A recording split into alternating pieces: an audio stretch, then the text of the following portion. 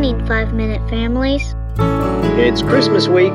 Lights are strung in trees and on homes, some loosely and some haphazardly, some straight and timed blinking to music. The typical Christmas plays and nativity scenes abound. Just as someone pointed out in our Bible class this Sunday, the plays and scenes aren't quite as accurate as we would like to think, however. Mary and Joseph traveled to a crowded town with constant noise and smells. It is perfectly normal to dislike crowds. Some people simply feel frustrated by being delayed on their path. Some are overstimulated by the noise, both auditory and visual, and some people have true social anxiety. For Mary and Joseph, it may have even been difficult to find food, especially if there were no rooms to be found. That many people and animals would have been a continual cacophony that would have been wearing and even frustrating if you're pregnant, hangry, and just plain tired from the journey. Let's think of her labor and delivery of that sweet baby Jesus for a moment. No epidural, no doctor, no midwife, no clean rags, just a dirty, odorous stable.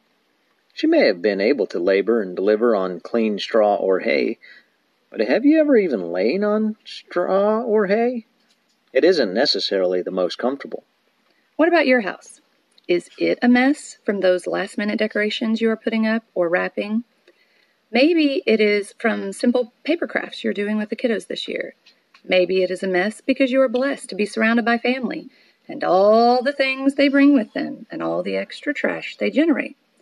In any case, look around at your mess for a bit. How does the mess make you feel? If everywhere I look holds a clutter, I begin to feel agitated. The list of tasks piles up in my mind, and the chaos of the visual becomes a chaos in my brain. Research shows that clutter can affect anxiety levels, sleep quality, and focusing capabilities. So, 5-Minute Families, how should we deal with the messy, whatever your messy may be this Christmas season? First, we recommend you take 5 minutes to make a meal plan.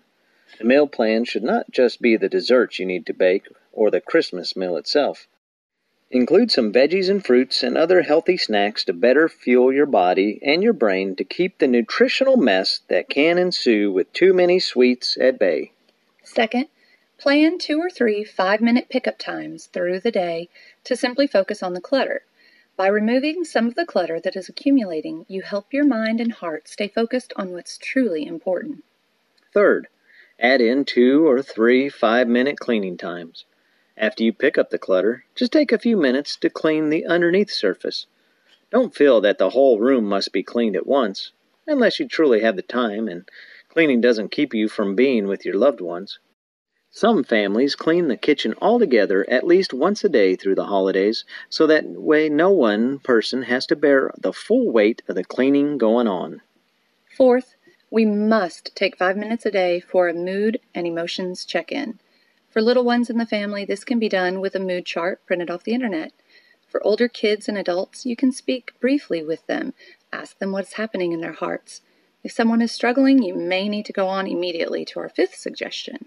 And 5th, each person may need 5 or 10 or 15-minute deep dive emotional check-ins at least once during the week, depending on what has been happening, especially with the preceding year.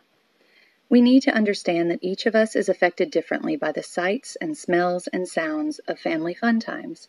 The game playing is fun, but someone may be in overload mode. The cookie making is yummy, but someone may be remembering a special moment with someone who has died. Whatever is happening in our homes, let's minister to one another as Christ so lovingly taught us through his example, by coming to earth, giving up all his heavenly perfection and cleanliness, and coming in the form of a little babe, entering into our messy world and making a way for us to live not only an eternally abundant life, but an earthly abundant life as well.